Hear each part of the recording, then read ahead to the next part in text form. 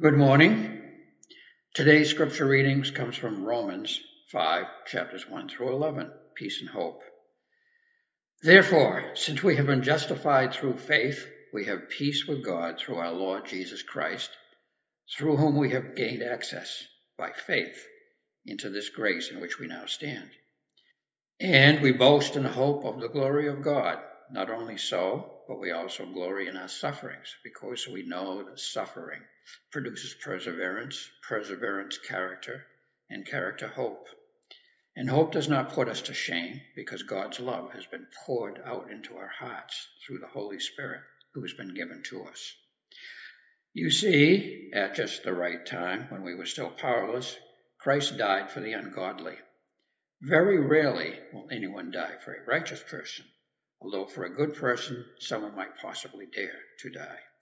But God demonstrates his own love for us in this: while we were still sinners, Christ died for us.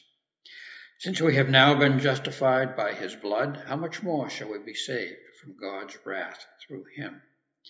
For if while we were God's enemies, we were reconciled to him through the death of his Son, how much more, having been reconciled, shall we be saved through his life? Not only is this so, but we also boast in God through our Lord Jesus Christ, through whom we have now received reconciliation. This is the word of the Lord. These are dark days. They're perilous times. These are ominous circumstances in which we find ourselves. What may happen? What will I do? What will we do? This is a time to find hope. But where to look? As I was reading in my personal devotions a couple of weeks ago, I got to Acts chapter 12. There is what to me is a bizarre little passage of Scripture at the beginning of Acts chapter 12. Let me read it to you. It's just 4 verses. Now remember, this is some months after Jesus' ascension in Acts 1. It was about this time that King Herod arrested some who belonged to the church, intending to persecute them. He had James, the brother of John, put to death with the sword. When he saw that this met with approval among the Jews, he proceeded to seize Peter also. This happened during the festival of the unleavened bread. After arresting him, he put Peter in prison, handing him over to be guarded by 4 squads of 4 soldiers each. Herod intended to bring him out for public trial after the Passover. I was struck in this passage by the fact that James, the brother of John, one of the 3 closest apostles who always were nearest to Jesus, is remembered in this powerful but yet almost offhand manner. James was killed with a sword, and Peter got arrested. That seems kind of big to me. But what struck me out of this is that those 2 men, James and Peter, in similar circumstances, both in prison, but both having diametrically different outcomes, did not find their hope in their circumstances. James died. Peter, if you go on and read the chapter, goes through this remarkable release from prison. And yet, neither man, to use Luciano's term, neither man anchored himself in the circumstance in which he found himself. And so I ask you today, do you have hope? If you're one of those who feels desperate in these days, anxious, maybe angry, maybe depressed, I offer you hope today. For hope is real, and hope is available to you no matter what your circumstance is. But for those of you who say, yes, I have hope, I ask you a second question. Why? Why do you have hope? That's what we want to talk about this morning, because hope is a matter of focus. It's a matter of what has happened and what will happen. That is the basis of hope. But let me stop for a minute. I want to say what hope is not. Okay, by the way, there's a worksheet. If you're here in church, there's a worksheet in the bulletin. If you want to write anything down, there's a place to put notes there. If you're at home, I'll give you the worksheet kind of orally as we go along, and you can write things down that way if you want to. Okay. So let me stop for a minute and say what hope is not. Okay? Hope is not something that we produce. In Time magazine a few weeks ago, they interviewed Joan Didion, who is a famous author and journalist in the United States. And they asked her simply, do you have hope? And she said, hope for what? No, not in particular. Very offhand, but very powerful in her lack of hope. The second thing is that hope is not in trying. One of the ways we mislead our children is to say, oh, honey, you can do anything you want to do if you just try hard enough. If that were true, I would have had a long and illustrious career in Major League Baseball. Although some would say I had neither the talent nor the ambition for that, but I don't like to think about that part. But hope doesn't come just by trying. It doesn't come from wishing. The old idea, hope is not wishful thinking. It's spring training. I'm a real baseball fan, you can tell. It's spring training. Right now, I am really hoping the Cubs are going to win the World Series again this year. But, right on. But that's wishful thinking. That's not true hope. One of the ways we hope sometimes is by denying. Knowing what the truth is and just saying, nope, not going there. My granddaughter got her driver's license right before Thanksgiving. I'm in denial about that. The idea of her driving a car around Washington, D.C. area just freaks me out. So I'm just in denial about that. I'm just hoping that's not true, even though I've ridden in the car with her. And she's a good driver, but I'm still in denial. Another way that is not hope is simple passivity. Oh, whatever God has in mind is fine. I'm sure it'll work out for the best. That's a kind of passive resistance, kind of non-hope. But then let's talk about what hope really is. Okay? we're going to look at 4 verses. There's way too much in this passage that Dick read to us to talk about everything in here. But it's a great piece to study here from Romans 5. Paul is really getting cranked up on his theology here in chapter 5, so it's really good stuff. We're going to talk about 4 verses. We're going to talk about verse 2, verse 5, verse 8, and verse 11. And then we're going to try to tie those together. So, why do we hope? Where does it come from? It comes from beginning in verse 1. Remember the word therefore, we've been taught about that. The therefore is because God has already done something. Our hope was delivered to us through Jesus. It says in chapter 4, verse 25, he was delivered over to death for our sins and raised to life for our justification. This is our access to God's grace, not what we have done, but what he has done. Not what we have done, but what he has done. This is our access to God's grace. That's what the therefore is there for.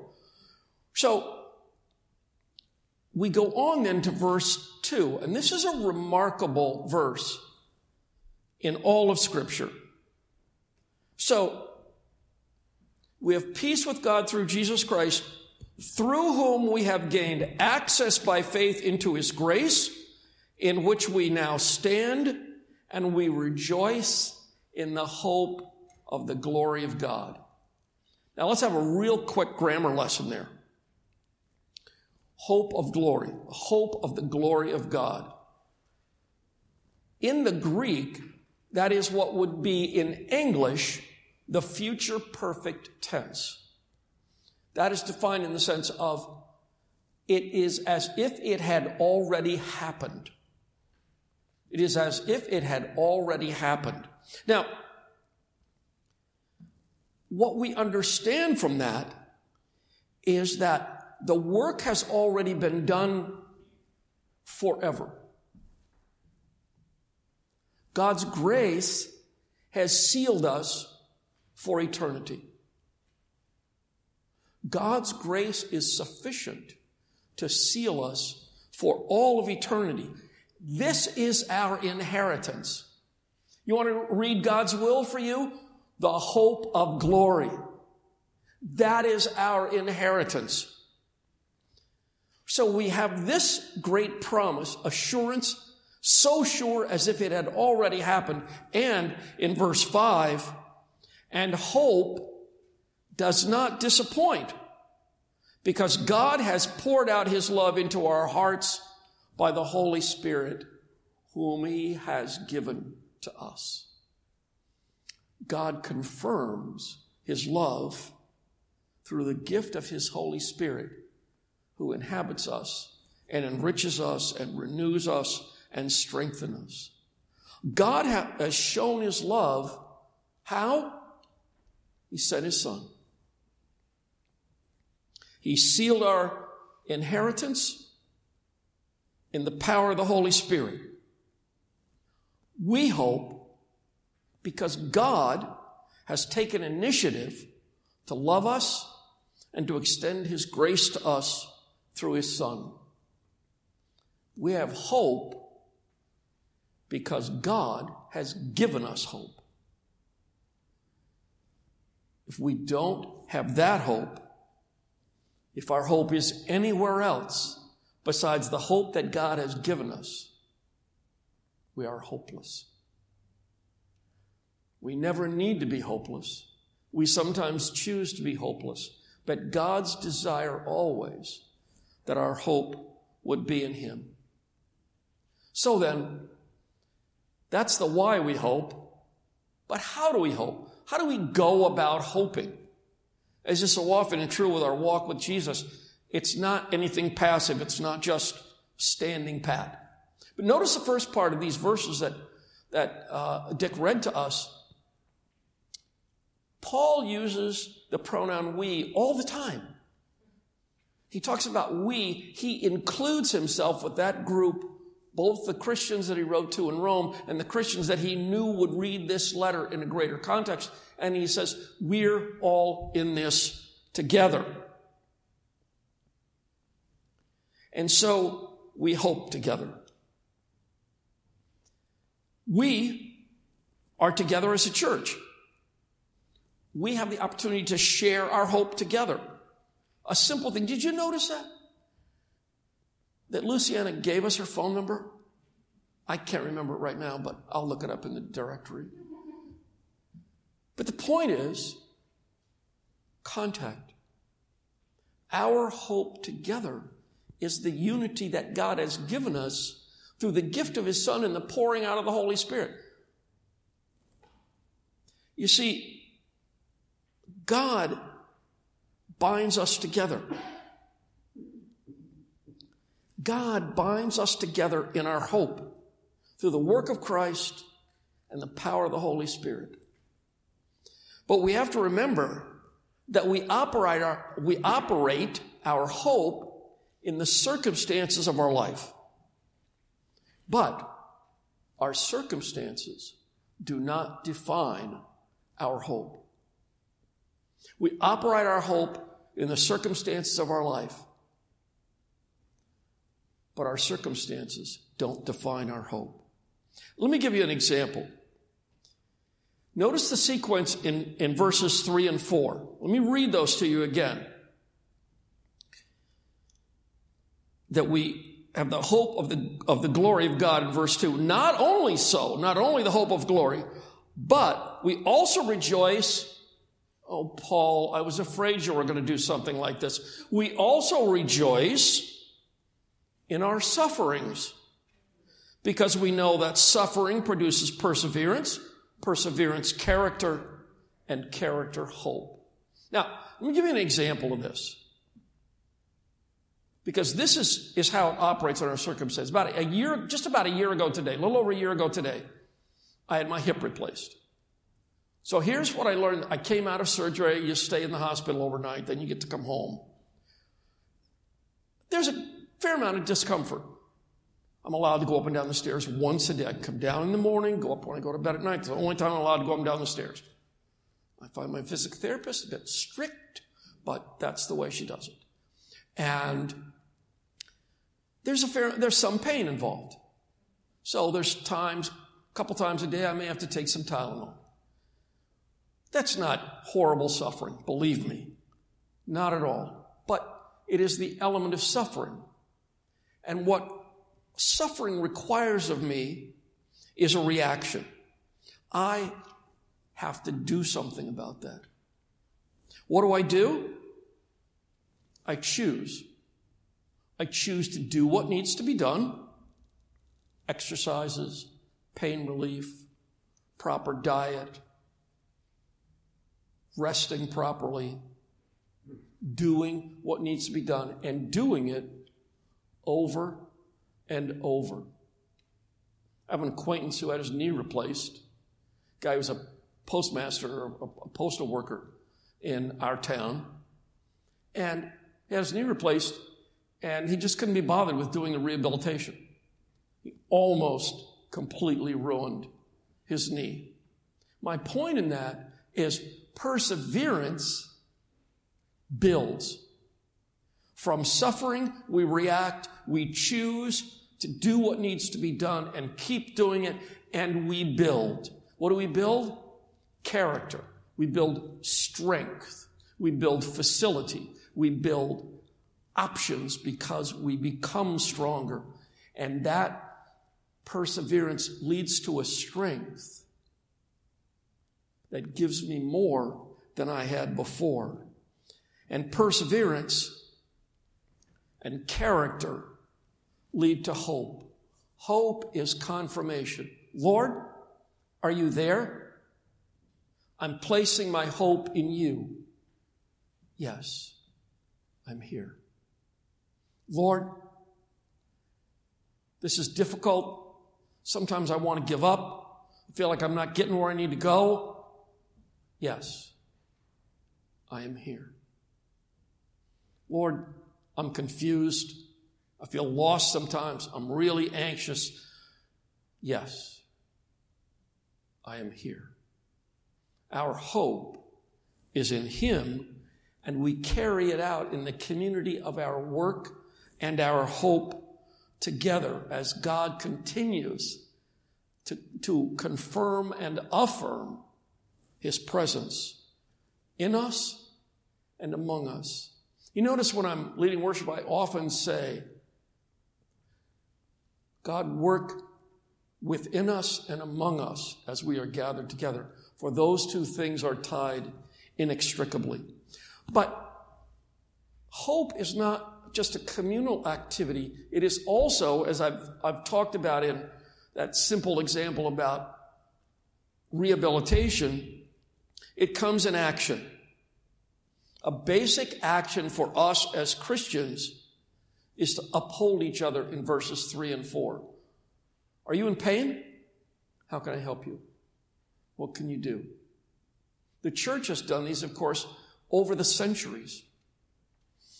There's a death in a family. Meals come.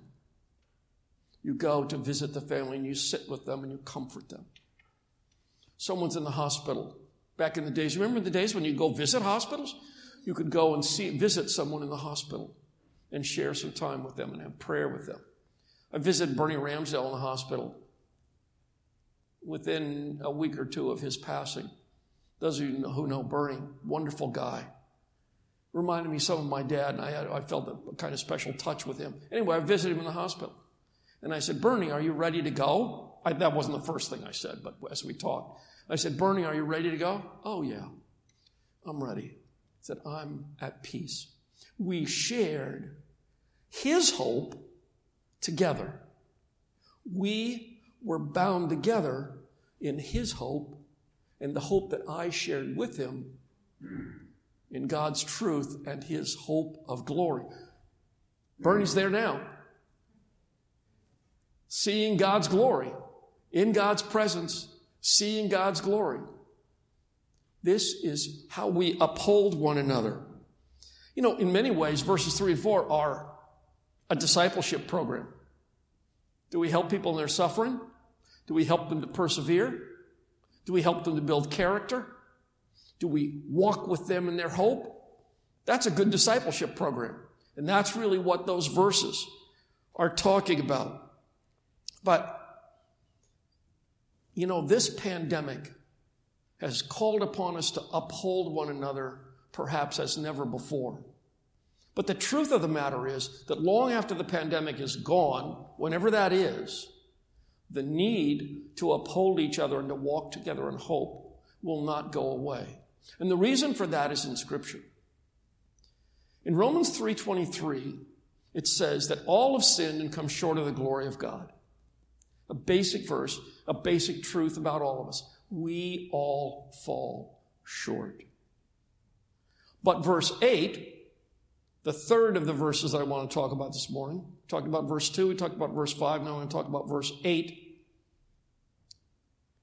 is that while we were yet sinners, Christ died for us. Not anything we did, not anything we earned, not anything we merited. God's immense love through the gift of his Son, Jesus came to give his life on our behalf. So God took the situation in hand and he rescued us through the death and resurrection of his Son. So that's why we say that hope has to do with expectation and anticipation. Let me tell you what I mean by that. As I said in verse 8, Christ died for us. And as it goes on to say in verse 10, we are reconciled to him. We are made right with him. We are united with him. He holds us against everything else. We are his. This is the expectation that is based on the death and resurrection of Jesus. But we also, what is our response to that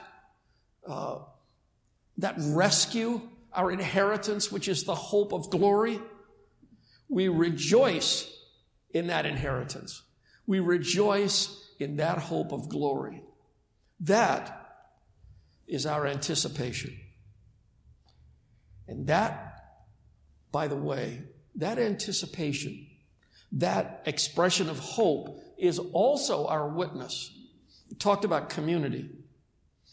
Our church has a place in this community, Portsmouth, New Hampshire, the surrounding towns, this whole seacoast area. We have a place here. And so our hope is also our witness. 1 Peter 3:15 says, but in your hearts, regard Christ the Lord as holy and be ready at any time to give a defense to anyone who asks you for a reason for the hope that is in you.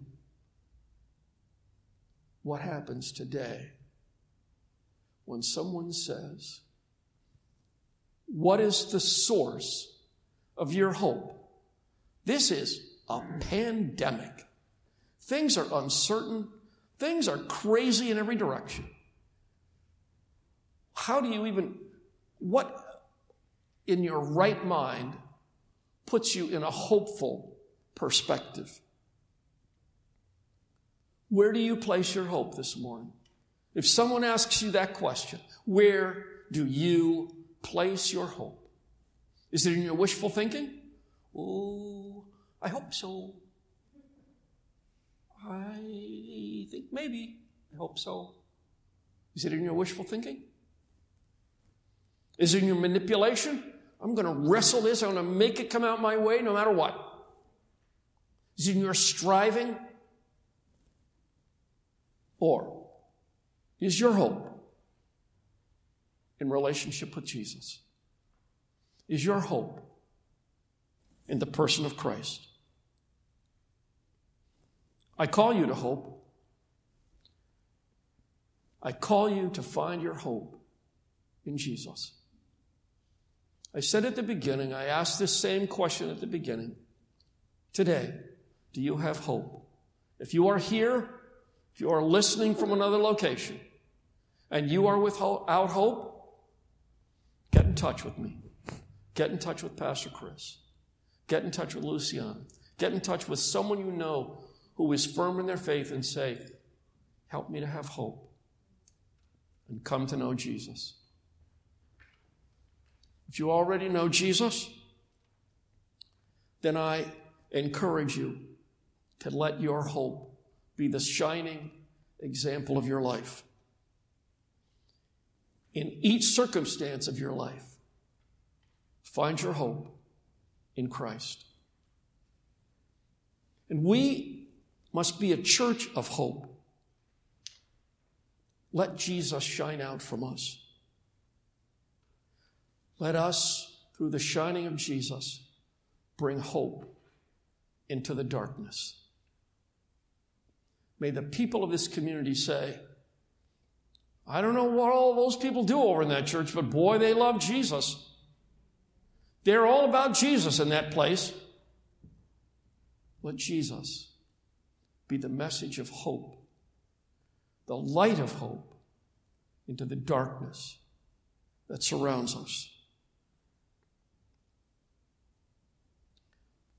So as we bring light into the darkness, I challenge each of you today, be a person who reflects the peace of Christ and your joyful, hopeful reconciliation with Jesus. Let's pray.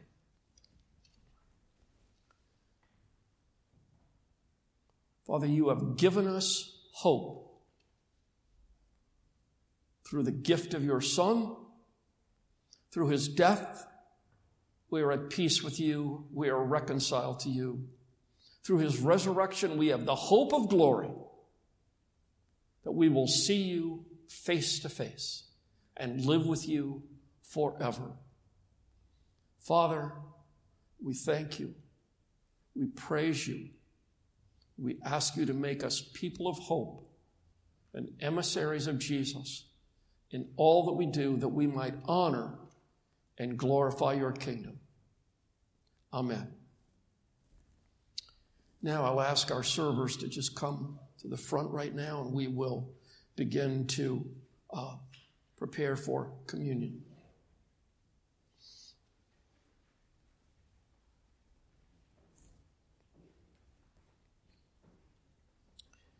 As we prepare to serve, remember that we have been reconciled to God. We have been given hope through the life, death, and the resurrection of Jesus. Thus we celebrate and remember today, as we are reminded in Scripture, until he comes again and we see him face to face in all his glory. Let us begin this observation by reading together the Apostles' Creed. What do we believe? We believe in God the Father Almighty, creator of heaven and earth.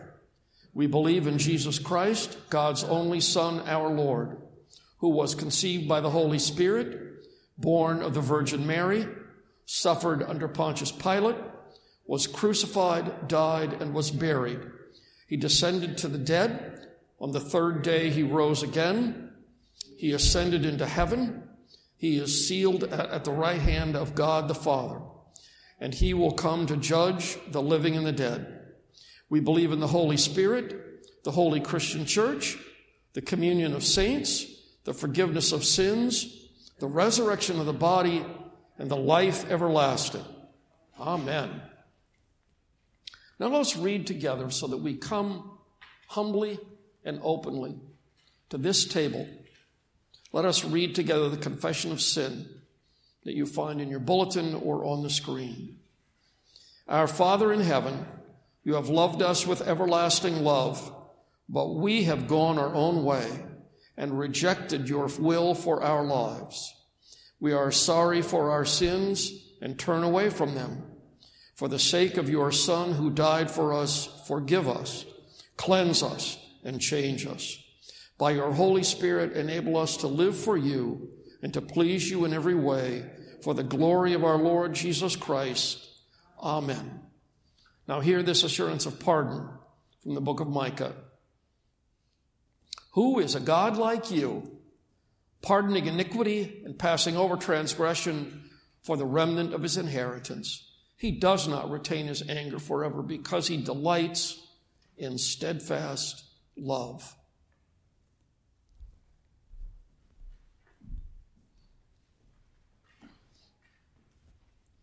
On the night that Jesus was betrayed, he took bread and he broke it. And he said, "This is my body broken for you." Pray with me, please. Lord Jesus, you came, you lived among us, you gave yourself for us. Your body was broken on our behalf that we might gain peace with God and be reconciled to you through the giving of yourself. We thank you in Christ's name. Amen. In the same way, after they had eaten, Christ took the cup and he said, "This is my blood shed for you. As often as you drink of it, do it in remembrance of me until I come again." Let us pray. Gracious Father, the shedding of blood for the remission of sin came through your own Son. For that, we can only humbly plead that you accept our worship in the partaking of these elements, that we might be drawn to you and to love you more fully in the light of your love for us. In Jesus' name, amen.